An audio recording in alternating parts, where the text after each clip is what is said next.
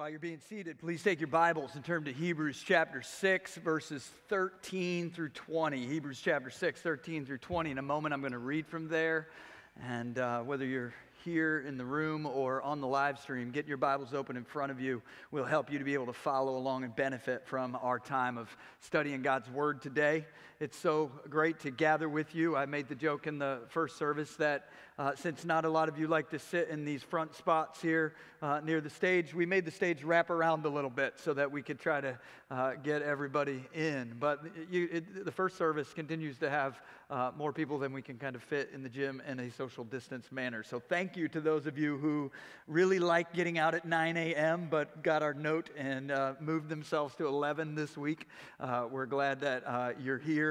That first service is really full. And so it's just great to spend the day worshiping, studying God's Word, and being able to be encouraged by what God has to say to us. It's a huge privilege that we get to gather each week in this way, and so we're thankful that you've taken the time, whether you're here or you're sitting in your living room, setting this time aside to be able to study God's Word and join us in worship. Let's read together from Hebrews chapter 6 as we continue our series, Jesus is Better, in the book of Hebrews.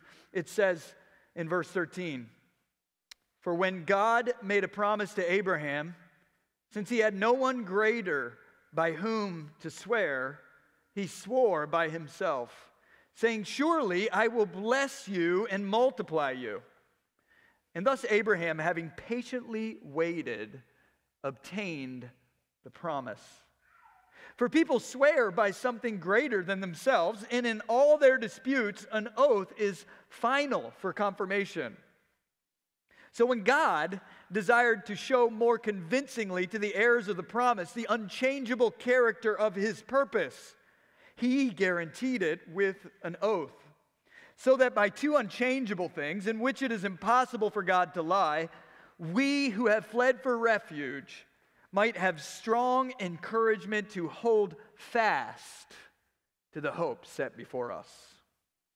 We have this hope as a sure and steadfast anchor of the soul, a hope that enters into the inner place behind the curtain, where Jesus is gone as a forerunner on our behalf, having become a high priest forever, after the order of Melchizedek." Let's pray. Lord, your word is food for us.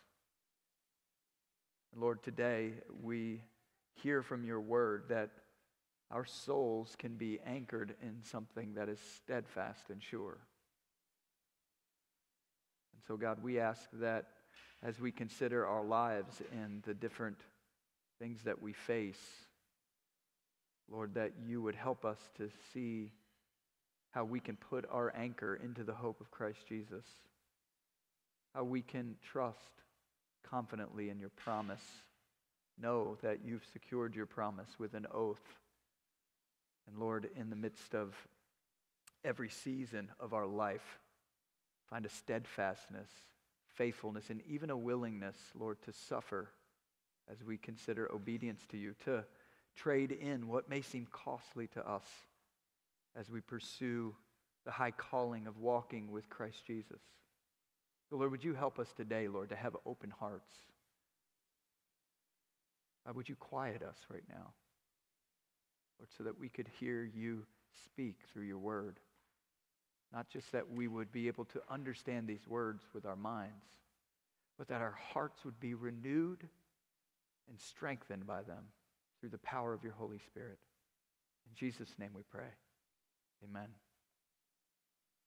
A few years ago, we were on vacation in Florida, and we visited Annie's Uncle Jimmy. He's a kind and generous guy. And he was looking for things that we could do together that would kind of be a memorable experience, given that we had the kids there and we don't get to see them often. And so as we arrived at his house, he told us he's a member of a sailing club and thought it would be fun for Haley and Darcy, my oldest two girls, and myself to join him and go sailing. Now, I've never been sailing. I did not grow up in Florida. I grew up in the mountains, and we did not sail in the mountains. I'd never been, and I thought it sounded like a good time. And honestly, none of us had ever really experienced what it had been like to be on a sailboat. So we thought it sounded like it would be fun, and we made plans to go the next day out on the water with him. And when we woke up, it was obvious that there was a little extra wind. You know, things were breezy. You could hear the wind outside. And so he was checking the weather. And eventually he called the sailing club. And they said it was within range that they would allow people to get out on the water. But it was, in fact, windy. But we could go ahead, and we just needed to be careful. And that sounded fine to me. I had no idea what the possible prospects were as we were headed out. And we headed out, and we were amazed at how fun it was. I was surprised and fascinated by how fast, wind in the sails could make a boat go.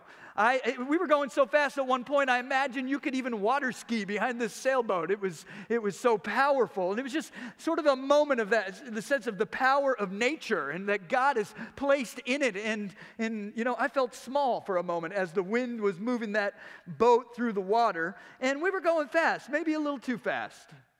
Everything was going great, though, until the boat we were using malfunctioned, and one of the attachment that connects the sail to the boat, which there is a term for it. It's some very technical term that Bobby Gomez would be happy to explain to you afterwards. And that thing broke. It just broke off the front, and all of a sudden, in some manner, that sail was free. I don't know if you've ever seen a sail free in the wind on a boat, but it is not a very fun experience if you're the one trying to help get the sail down as that bar on the bottom is swinging back and forth, and it felt a little harrowing. I gotta say. I mean, it was a small body of water. It was not the ocean. But even there, in the midst of this small, I think it was like the St. John's River or something like that, there in the midst of it, we all of a sudden were unable to control any of the elements around us, and I thought it would be really nice if we had an anchor. But alas, there was no anchor on the sailboat. And not to be over dramatic, but for a few minutes we were fighting to get this sail down because the winds were blowing and we were being tossed around with no way of controlling anything. And it was in that moment when I realized how nice an anchor would really be. An anchor that would get into something solid and keep us tied down till someone could come and get us to safety, but we didn't have one. Well, here in this section of Hebrews, the writer has good news for us. And the good news is not just telling us that we have an anchor for our souls, which in itself is good news. But the good news that he gives us is that he exhorts us that in the midst of the seas and storms of life, we can be confident as we put our soul's anchor in Jesus Christ, who is in fact a steadfast security for us. So through this passage, as we look at this passage today and we see what it talks about and the way it unfolds this argument, through this passage we're exhorted, strongly urged to put our soul's anchor in the hope that is found in Christ Jesus. But the good news is, as always with the writer of Hebrews, he doesn't just say, hey, Jesus is a sure and steady anchor. Put out your anchor into Christ. As always, he doesn't leave us without reasons that this anchor is so sure and steady, because he knows that fear in the midst of the storms and circumstances of life, in the same way that all of a sudden it gets real when you're in a sailboat and it breaks. Fear is disorienting. And at times, we need some extra sort of urgent help for us to be able to have confidence in the midst of the disorienting storms of life. And he gives us two reasons here for trusting that Jesus can be a sure and steady anchor for us. I want you to see, we're going to see it first in verses 13 through 18. In verses 13 through 18, we see reason number one. Jesus, in fact, anchors us in the immovable character of God's promise. The reason that Jesus is a steadfast anchor for our souls is that Jesus, in fact, anchors us into something that doesn't change. That's what the writer wants us to see in verse 13. He begins to introduce us to Abraham, in how we're to understand and read about the promise that God made to Abraham in the Old Testament. He says, "For when God made a promise to Abraham, since he had no one greater by whom to swear, he swore by himself." You see, what he's showing us is that Jesus anchors us into this promise that is in fact rooted in the unchanging character and purpose of God. It ties a rope between our lives, and the one thing in the universe that we find has no shifting shadows or change in purpose: God himself. Now, the power of Jesus as an anchor for our soul is that he alone connects us to this promise. The argument that the writer's making is one where he first wants us to see that there's this massive and secure hope that we can have. There's something massive and secure about the promise of the gospel because it's a promise from God, and God himself is a promise keeper who never changes. If you want the anchor to hold in a big storm, it needs to be connected to something that isn't going to shift or move. Jesus, he says, is our connection to God's big plan to rescue people from their sin and return them to a relationship of blessing with him. And so he wants us to see Jesus, though, in a particular way. So he zooms out and he begins to talk to us about Abraham. And he says, actually, the promise that we have in Jesus isn't just a promise that we have right now in Christ, but it is this big, massive, history-long purpose that God has of redeeming people who have sinned and rejecting him through the promise that he's made to one man. And he walks us through the pattern of Abraham's promise so he can prepare us to understand why Jesus is, in fact, a sure and steady anchor. He uses the promise kept to Abraham to show us that we can trust that the promise in Jesus will be secure into the future. And so in doing that, he puts us into the massive purposes of God, not just for our individual life where we can say, God, we trust your promise, but into the big promises of God that never change, that have always been his purposes in redemption. He says here that God made some promises to Abraham that he has kept. You could think of it as though he's saying God has given us a promise, and God is a man of his word. That the Lord's promises are secure because God is unchanging. Now, how does he show us that? Well, look at more in verse 13. It says that he swore this promise by his own character himself, saying to Abraham, "Surely I will bless you and multiply you." And thus Abraham, having patiently waited, obtained the promise. Well, to understand this quote here at the end of verse 14, and maybe it's in quotes in your Bible, it says, "Surely I will bless you." It's a paraphrase of of Genesis chapter 22, where God comes to Abraham and he says, "Not only have I made a promise, but let me give you an oath. I'm going to swear by my name." We recognize the power of oaths even today. An oath raises the stakes, doesn't it, on not keeping our word. We live in a culture and society where keeping our word is just not something that we expect one another to do.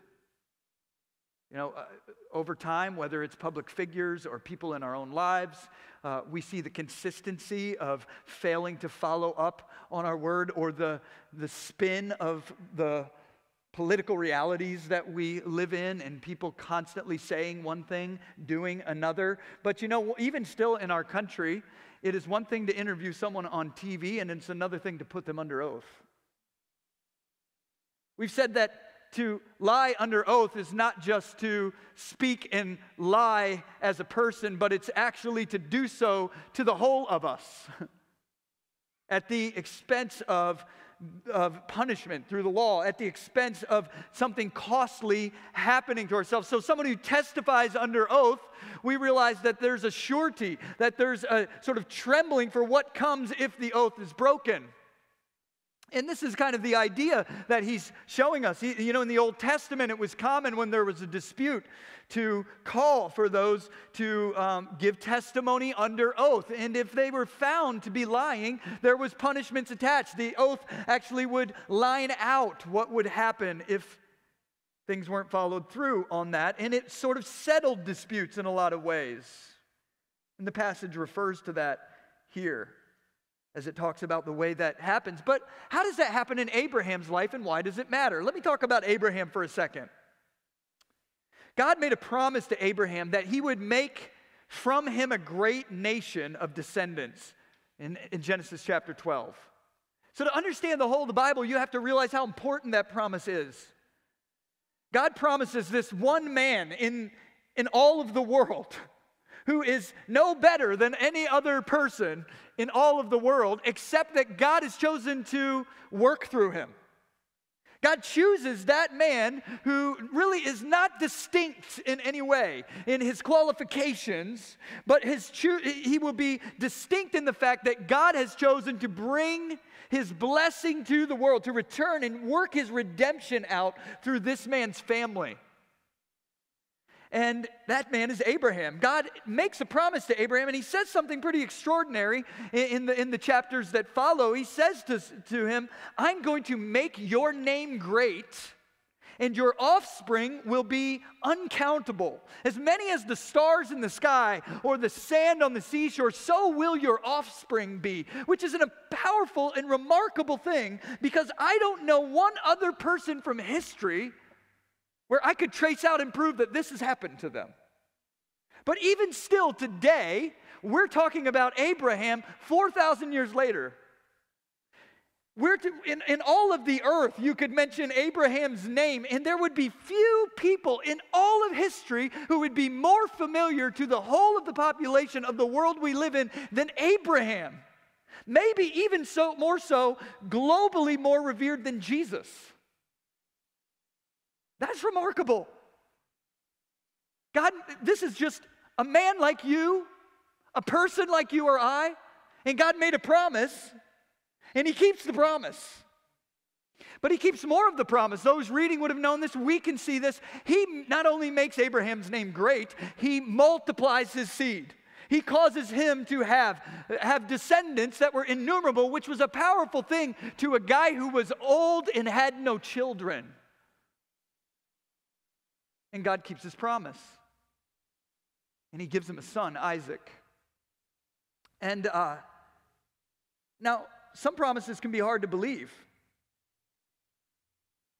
But he gives him this promise and he fulfills it. And he says another thing to him that is important for us. He says, through your family, I am going to bring my blessing to all nations.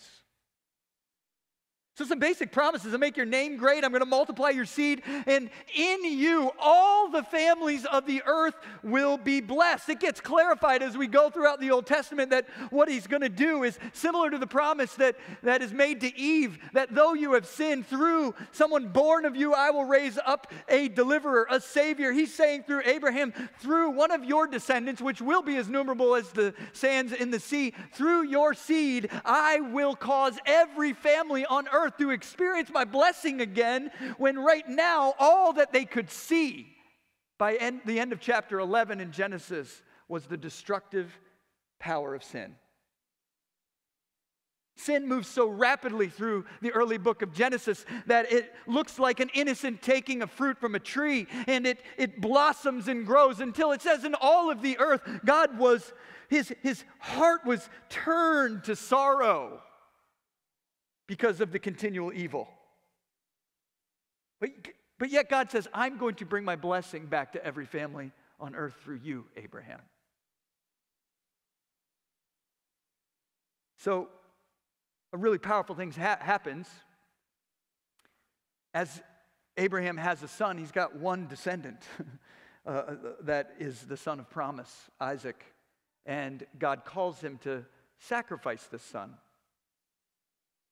A difficult obedience.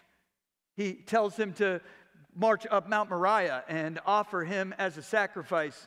And by this point in the story, what happens is we see that Abraham knows that God has said this Isaac would be the one of promise. Abraham has come to trust God's word, and he grabs Isaac and he walks up there and he offers himself up to him, and they get to the top, and we find out that God all along had been preparing a substitute in the bushes as Abraham was stepping out in faith. And he creates this pattern that our most difficult moments of obedience, God is always actually out ahead with the provision that we need in those moments to substitute what is necessary and meet us there rather than to strike us dead.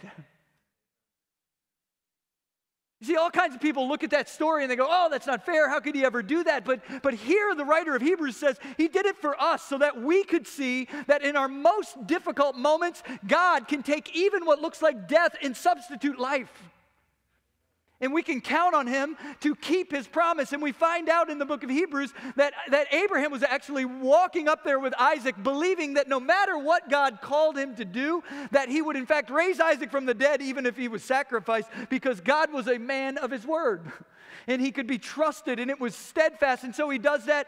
Isaac is sort of spared this, and we get this powerful picture of God's provision and substitution. And God says to Abraham, I've made the promise, but I want to renew that to you.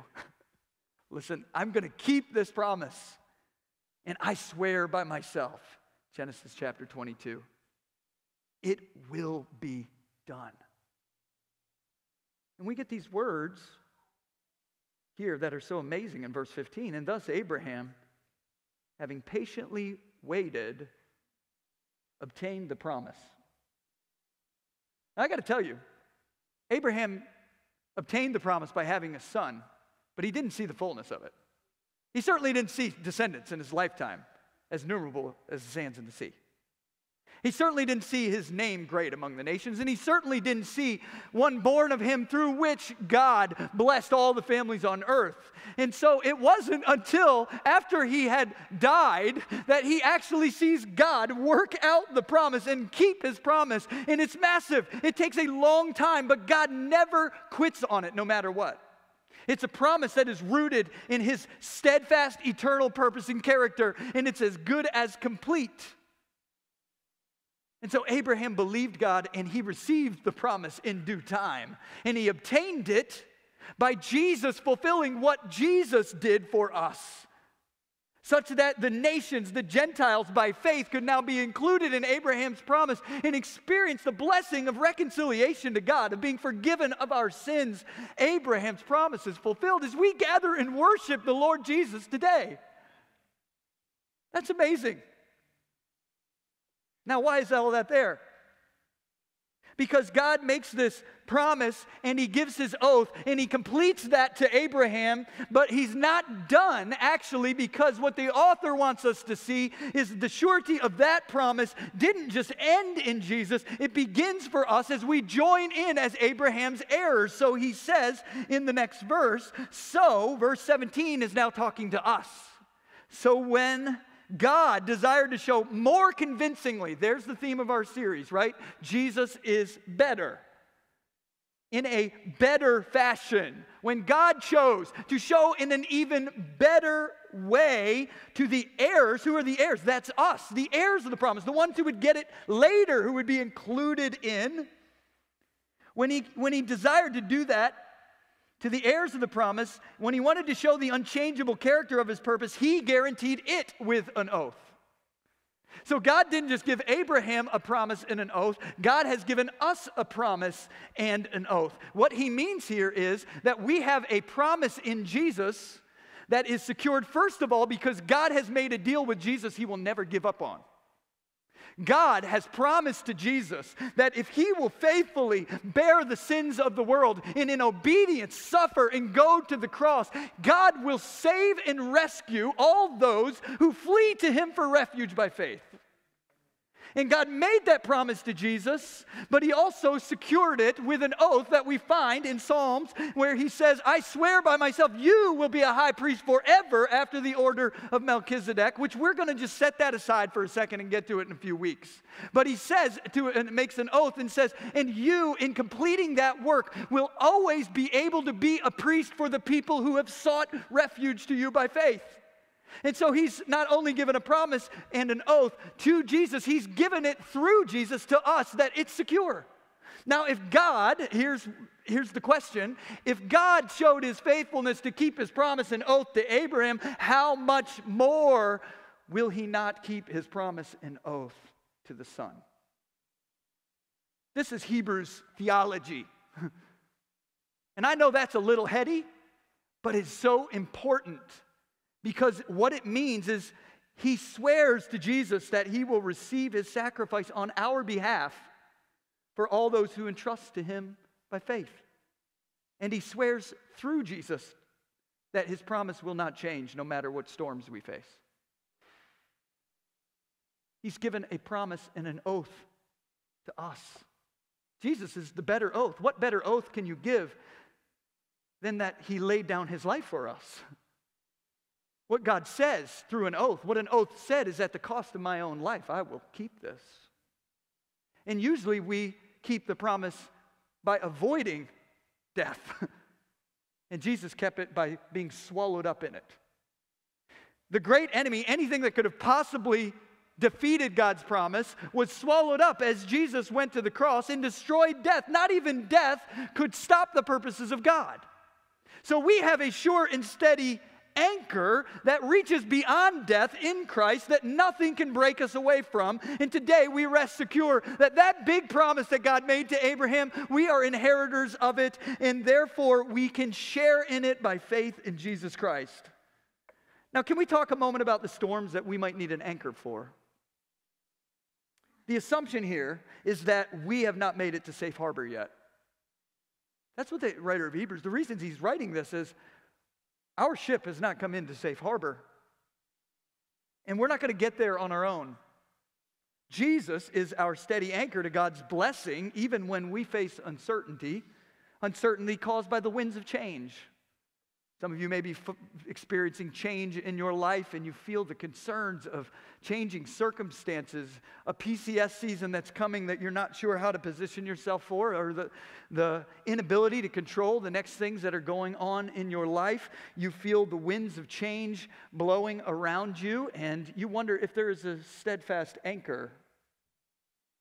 And through this, God says, my blessing reigns over you as you entrust yourself to Christ. There's nothing that the winds of change could rob from you that I don't plan to bring you into the fullness of.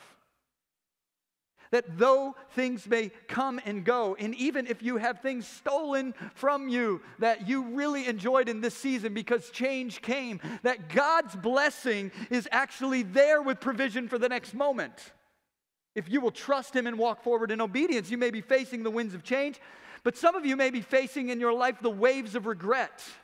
You need an anchor for your soul because right now, as you think about trusting God about what's next in your life, wondering, is this a season where I can trust the blessing of God over my life to sustain me? Is it worth continual faithfulness and obedience to God? You're reminded of the waves of regret in the past, and you're concerned that maybe you forfeited being able to walk in the fullness of what God wanted for you. And he says, no. Even in the waves of regret, we have a sure and steady anchor in Christ. God is bringing us on into the fullness of his blessing that he's promised through Abraham.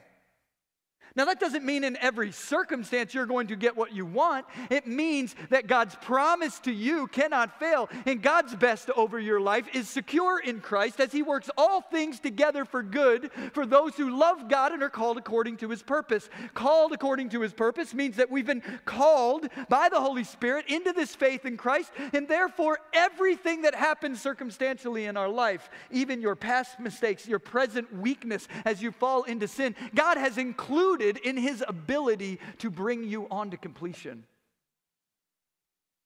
You can't outfail his grace.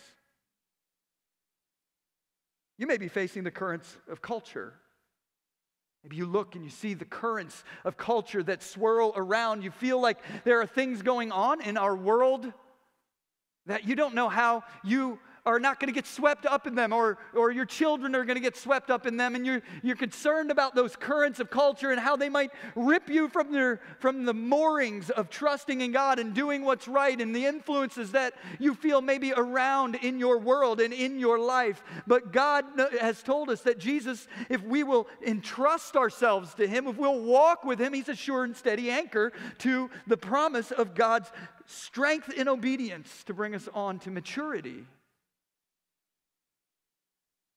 And I know for some of you, you're facing the jagged rocks of trials, and you need an anchor in this moment to hold you steady, because you're worried that this situation you may be facing may break up the boat.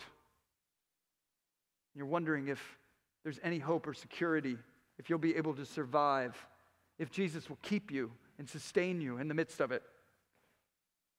Through all of that, what we find in this passage is we do not just get the certainty of an oath and a promise, but we get something else. In the midst of all of those changes, all of those things that may be going on in your life, for which it would be good to know that we have an anchor for our soul that is rooted in something steadfast. Through all of that, we don't just get the certainty, though, of an oath and a promise in Christ. We actually see that in Himself, that He Himself, trusted by faith, as He finished His work among us, He's risen from the dead. He sits at the right hand of God, and by going on ahead, He shows the trustworthiness of the promise we have in Him, that God will complete it. And through that, we see the second thing this passage shows us, that not only do we have an anchor in the steadfast promises of God, but the second thing we have is Jesus assures our arrival in the safe harbor of God's presence. Jesus is assuring our arrival in the safe harbor of God's presence. Look at verse 19. He says, we have this as a sure and steadfast anchor of the soul, a hope that enters into the inner place behind the curtain. Now, in the book of Hebrews, the inner place behind the curtain is sort of shorthand, symbolically, for the fullness of God's presence. It's like we actually have Jesus who has entered into the place actually where God is dwelling in fullness, where God's real purposes and real designs and real desires are known and being carried out, where they are guaranteed. And Jesus is there assuring our arrival to the place that God has prepared for us in the fullness of His presence. Here we get some images or word pictures that can help us understand the certainty of this hope in Jesus of arriving eternally safe as we trust Him. You see, it's a hope that enters into the inner place behind the curtain. So we've seen this in the past, that this is a quick way to say the real presence of God, or the eternal place of God's blessing, His presence that He says has been now open to us, the one that a few chapters ago we were invited to run into the presence of God and receive help in our time of need. And so we see that this presence of God has been opened to us in a special way in Jesus, and His genuine love poured out over our lives. And there in the presence of God, we don't fear rejection. We don't fear condemnation, because Christ, our high priest, has already gone beyond the veil when He's taken Himself as our sacrifice for sin, and He testifies that we have fled to refuge in Him. So Jesus, He says here, is our forerunner. What does that mean? Well, there's two ways that this gives us certainty. If you look there at the end, it says, where Jesus, verse 20, has gone as a forerunner on our behalf. A forerunner, we kind of get that language, right? We can tell that means somebody who ran on ahead. Now, the image of Jesus as a forerunner has two purposes that would have been common to that term, because it doesn't just mean somebody who beat us to the finish line. It means two things that Jesus accomplishes for us. This forerunner image serves two purposes for us. First, it's to give the picture of one that has gone on ahead to make sure we are received well in the place of our destination. So a forerunner went ahead of the party that was coming, the people that were traveling into a city or a place, to make sure that everything was taken care of when the group arrived, to make sure that there was safety and preparation and they could come and have safe passage into the city. And so here we see that Jesus is not just going there himself, but he has prepared for our safe reception. Jesus does this in the presence of God as our high priest who has offered himself as our sacrifice for sin. I mean, it's an amazing thing to think about if we just zoom out for a second. That means right now, by faith in Jesus and because of his work at the cross, because of his resurrection from the dead, and because he has gone into the presence of God as our high priest, that right now in the presence of God, if you have trusted Jesus by faith, you're welcome. You're welcome. No condemnation yet remains. There's no guilt that hangs over your life. God welcomes you there. He wants to welcome you there to pour out his blessing over you. Not just now, but in the ages to come, for all eternity. His purpose, his steadfast purpose in Abraham was that that could be true, not just distant from him in a small way, but in fullness for all eternity, knowing that we don't live out of fear of our failure, that God has accepted us. That's amazing. We are undeserving, sinful people. We know our own hearts, how little we deserve to be accepted in the presence of God, yet Jesus has gone on as our forerunner and stands as our high priest representing us there, and that's who God sees on our behalf. So when we arrive, the only question will be whether we belong to Jesus. Whether through faith we have fled, he says here using the language of the passage, fled for refuge to him. Just think about what that means, about what it means to respond to the gospel. This is the good news. You could not earn your way into the presence of God. You could not earn your way into the blessing of God. But Jesus, our forerunner, came and lived the life that we could not live. He died the death that we truly deserve. And he has risen from the dead with God's approval and now stands with that approval in the presence of God as our forerunner. And we are secure. And here's what it means for us responding then. The picture is, what does it mean to respond to that good news? As a sinner who doesn't deserve to be there, I flee to refuge. Jesus is a place of refuge. He surrounds us and protects us from what we rightly deserve. And so no matter how deep our sin, and this is the amazing power of the good news, no matter how bad your sin seems, no matter how much shame you may carry about it, that because of this work that Jesus has done, God doesn't see it that way. God sees what he has purposed in you in grace. God sees what he is fashioning in you in this time as you walk with obedience. God sees what he is completing through Jesus' steadfast love as the sure and steady anchor brings you on to maturity in difficult moments even of obedience and suffering. God welcomes you. He's preparing to welcome you home. Jesus is our forerunner. But the image of Jesus as our forerunner informs some things about our life right now as well, because it also gives the picture of someone who went first in doing something difficult and in turn has made it all the easier for those who come behind him.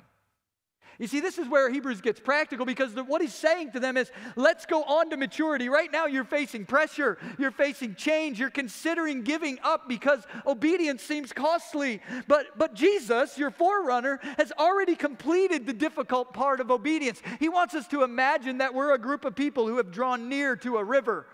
And that river is raging, and we can't imagine how we're safely going to get all of those who are so weak to be able to cross it onto the place. We're fleeing in refuge to a place of safety, and it doesn't take much for us to imagine what it might be like to be a refugee in a dangerous place in our world who just has to get across the river, and they know that they're safe, but that river is a river of danger. And what he says here is we have a champion. We have a champion that will cross that river and has taken a rope for us. And the anchor sort of takes on a different turn. It's not just the anchor at sea. It's the way that we cross through the difficulty that we face. But you know, it's one thing for us to face that river alone. But here what we find out is Jesus has gone across. He's taken a rope and he's walked across and he's secured it to the other side. And he's left the other end back here with us. And as we face those waters, he did in difficulty as he went to the cross, what now on a smaller level, roped to him by faith, strengthened by the Holy Spirit, he brings us on to completion, and his anchor is sure and steady to bring us to safe harbor. The faithfulness of Jesus, his faithfulness to his calling, even at the cost of suffering, has accomplished the task for us. He has shown the trustworthy nature of the oath and the promise of God the Father. And all our obedience, the obedience that he's calling you to in this season of your life, all our obedience happens as we cling to the rope that anchors us with him as he has gone ahead. He both guarantees our acceptance as the forerunner, and he anchors us with a rope to cross whatever danger by faith we journey on between now and completion. So he leaves us with this question: have you fled to him for refuge? Have you entrusted yourself to him by faith? If you have, are you willing to trust that in the same way that he went on in obedience and suffered and God's promises were true and his oath was good and he raised him from the dead and he delivered the blessing of that promise to him, we now can trust that no matter the cost of associating with Jesus, of walking with Jesus, of obedience to God between now and eternity, it will be worth it, and God will meet us with his provision even in the wilderness of our life. So we can walk with faith with Jesus the forerunner, as we entrust ourselves to him, as he's prepared a place for us to find safe harbor with the Father. Let's bow our heads and take a moment to reflect on this. I'm going to invite the music team to come up. We are going to sing again. But let's just quiet our hearts before the Lord. As you do, we consider that maybe today, as you've been walking through changing circumstances in your life, or trial, or difficult step of obedience, that God wants you to understand that he has secured you in Christ. That in him he has provision in the steps up ahead. And you can cling and hold fast to a steadfast anchor in Jesus. Maybe right now you just need to commit yourself in a fresh way to the Lord and ask for his strength in the days ahead and what you may be facing. But also, maybe you're here today and you would honestly say, I've never really fled to Christ for refuge. I've been trying to earn my way into God's favor, but for the first time I realized that Jesus has accomplished it for me. And today, by faith, I just want to respond to the Lord, to turn from my sin and entrust myself to him. Right there where you're at, you can call upon the Lord in faith and he hears you. You only have to flee to him for refuge. Faith is pictured as trusting that he'll keep his promise, and his promise is guaranteed by his unchanging character. So today, maybe you need to, for the first time ever, flee by faith to Jesus as God's refuge from your sin and your hope for eternity. Just take a few moments in the quietness and respond to the Lord in the ways that his Spirit may be prompting you.